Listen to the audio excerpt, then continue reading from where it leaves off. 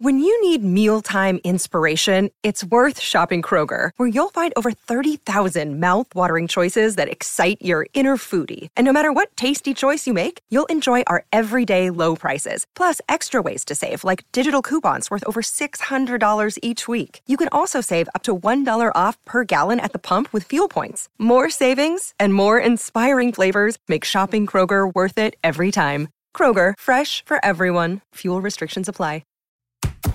This is the Royal Blue Podcast from the Liverpool Echo, giving you the inside track on all the big talking points from Goodison Park. Hello everyone and welcome back to Bremen for what is another Royal Blue Podcast pre-season diary special, and it's our last pre-season diary special of the summer, of course, as Everton have just played their last pre-season friendly of the summer. They've played out a 0-0 draw with Werder Bremen on the banks of the River Weser. So I'm here to talk you through what was a bit of a weird game to try and judge, to be honest. We've spoken to Marco Silva after the game as well, so we'll get his thoughts on an unfortunate injury for a man who started the game today, and his thoughts, of course, on the upcoming transfer deadline day.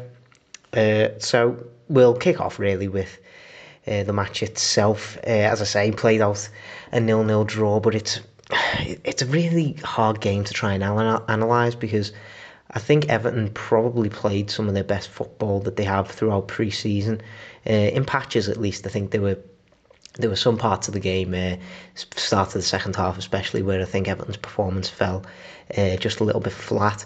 But there were some aspects. The first half was quite impressive. I thought the play going forward was really good. Gylfi Sigurdsson's set piece delivery today was absolutely fantastic. I thought there were times when players in the middle really should have done better with the kind of crosses that he was putting into the box. Like, there was one in the first half in particular which fell very close to the head of Yerry Mina. All he needed to do was get his head onto it, and I'm sure he would have given Everton the lead. He had acres of space in the box from that corner to try and nod it in, and he just completely missed the ball.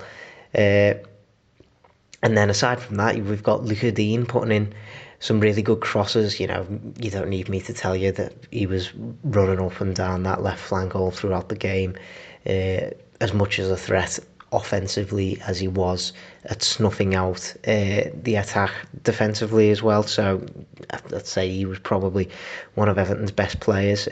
Down the other flank, Seamus Coleman in the first half started that link up again with Richarlison. He was playing his first match of the summer, of course. He got the first half, the first 45 minutes, and him and Seamus Coleman looked pretty good together down that flank.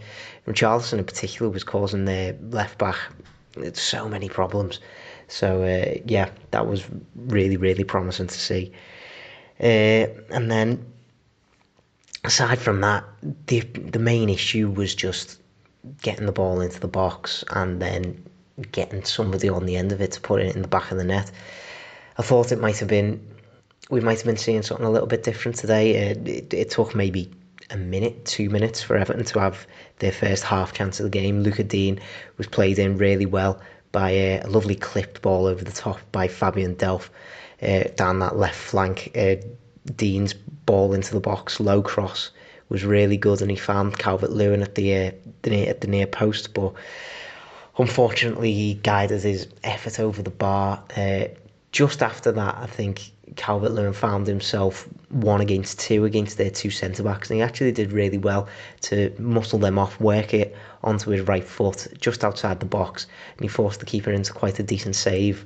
But that was as good as it really got for Calvert-Lewin. It was just one of those games for him, really. You could see what he was trying to do. He was trying to put in that sort of energetic display, make himself a nuisance for the centre-backs as much as he possibly could, try and give them as much of a physical battle as he could, but it just wasn't coming off for him today. The ball wasn't really sticking to him. He just didn't seem to be on the same wavelength as some of his teammates. There were a couple of moments in particular with Bernard in the first half where they just tried to be a little bit too intricate, and it didn't come off. And it was just one of those games for Calvert-Lewin, unfortunately. Well, unfortunately for him, of course. We're expecting the Moise Kean deal to be announced within the next few days, and as we'll get on to later, Cenk Tosun came off the bench and actually looked quite strong. But as I say, we'll get on to that later. The main concern that Marco Silva will have from today's game will be Fabian Delph. Unfortunately, he only lasted 5 minutes of today's game before going down under no challenge from anyone, which always seems to be a bit of a concern, really, doesn't it? It transpired after the game that Delph has a groin problem. We spoke to Silva after the game, and he was a little bit coy on giving too many details out because he hadn't really had a chance to speak to the club doctor as of yet. But Delph is feeling something. He said he wasn't feeling a lot of pain, but he definitely was feeling something in his groin. So he's going to be assessed over the next couple of days. He could have to have a scan on Monday after the side return to Finch Farm, of course. So yeah, we'll have to wait and see how that one transpires. But Morgan Schneiderlin came on and he did what I think was quite a decent job for the majority of the match. You know, he wasn't eccentric by any means. You know, he wasn't bursting forward. It was a typical sort of cool, calm Morgan Schneiderlin-esque performance, really. And if he was to put in that kind of display against Crystal Palace, I think he would do absolutely fine, and I think it would be a real asset to Everton. Of course, the other option would be throwing Bamman in straight away, but Silva seemed like he certainly didn't want to do that, and he had his reasons, of course. You know, Bamman hasn't really had a lot of pre-season football at all. He's still getting to know his new teammates. You know, there's a lot of factors to try and overcome when you try to introduce a new player in, and you know, with it coming so late in the summer, it would be really interesting to see if he does start against Crystal Palace. My gut feeling would be that he wouldn't, but as we know, Marco Silva really, really, really likes to see how his players do in training.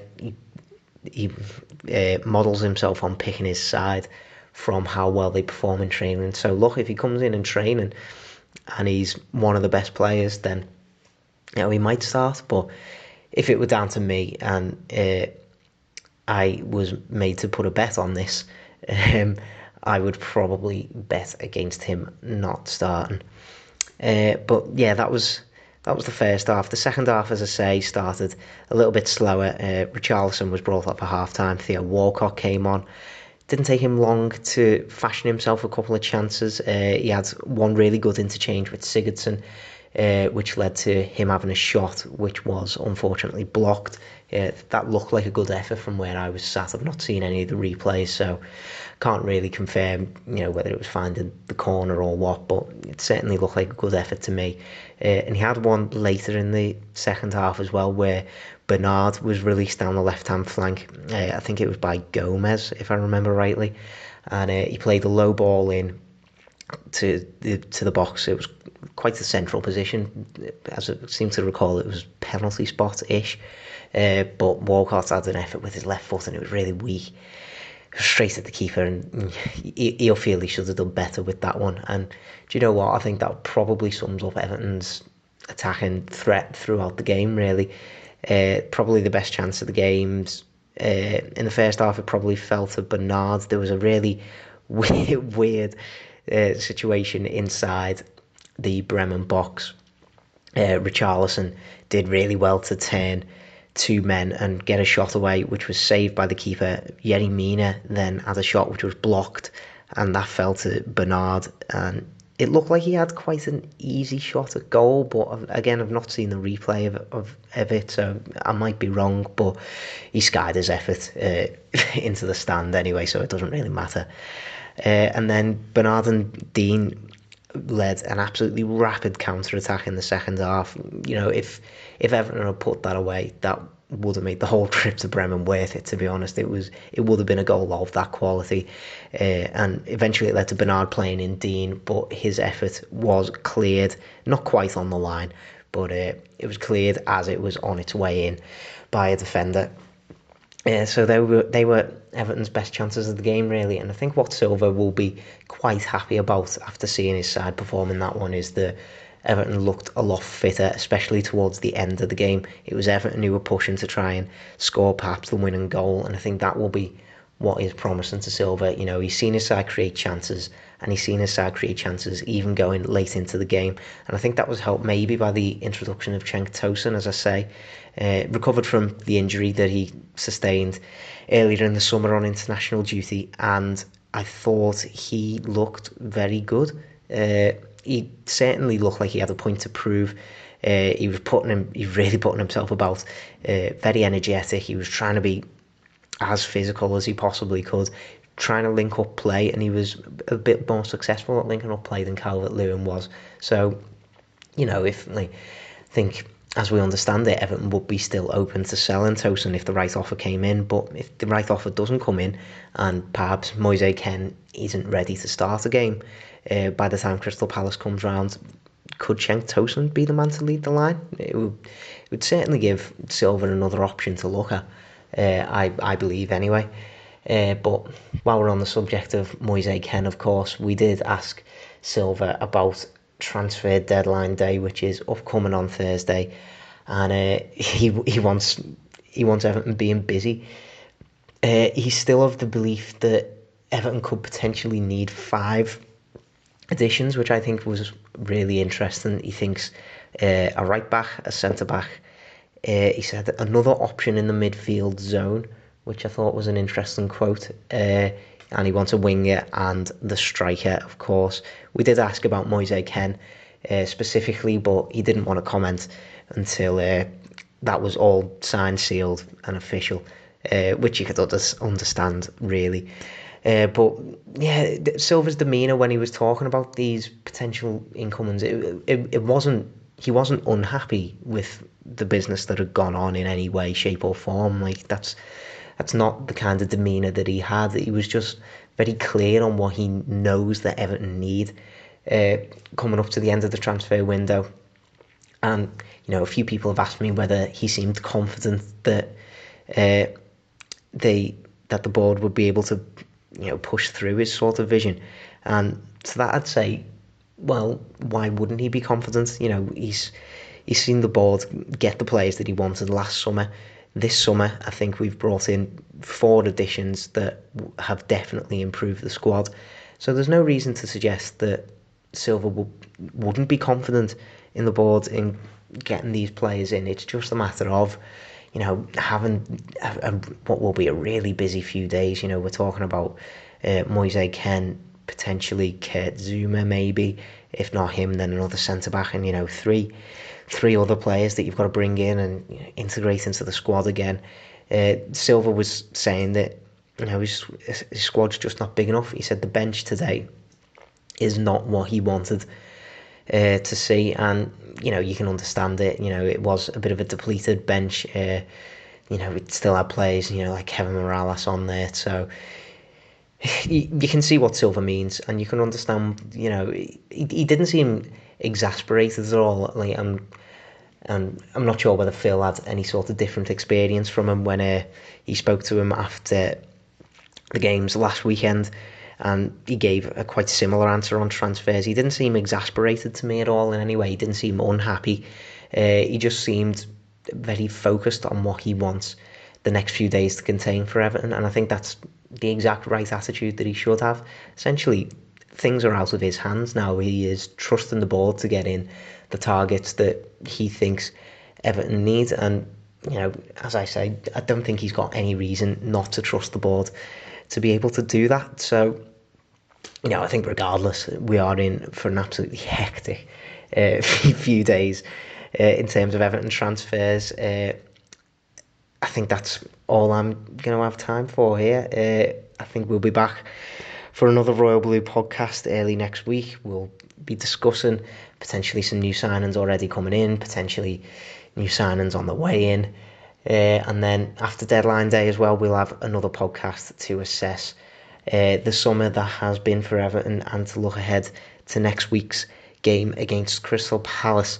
But yeah, I hope you've enjoyed listening to my experiences in Bremen. If you watched the game, I hope you enjoyed it as much as you possibly could. If you were in Bremen yourselves, I hope that you enjoyed your trip there, and I wish you all a pleasant journey back if you had travelled. But yeah, don't forget you can rate and review us on Acast, Spotify, iTunes, all your popular podcast apps. You'll be able to find us on there, and you can also subscribe to our Facebook page as well. We've got a special Facebook group where we'll discuss anything to do with the Royal Blue podcasts with all of you listeners and all of our contributors as well.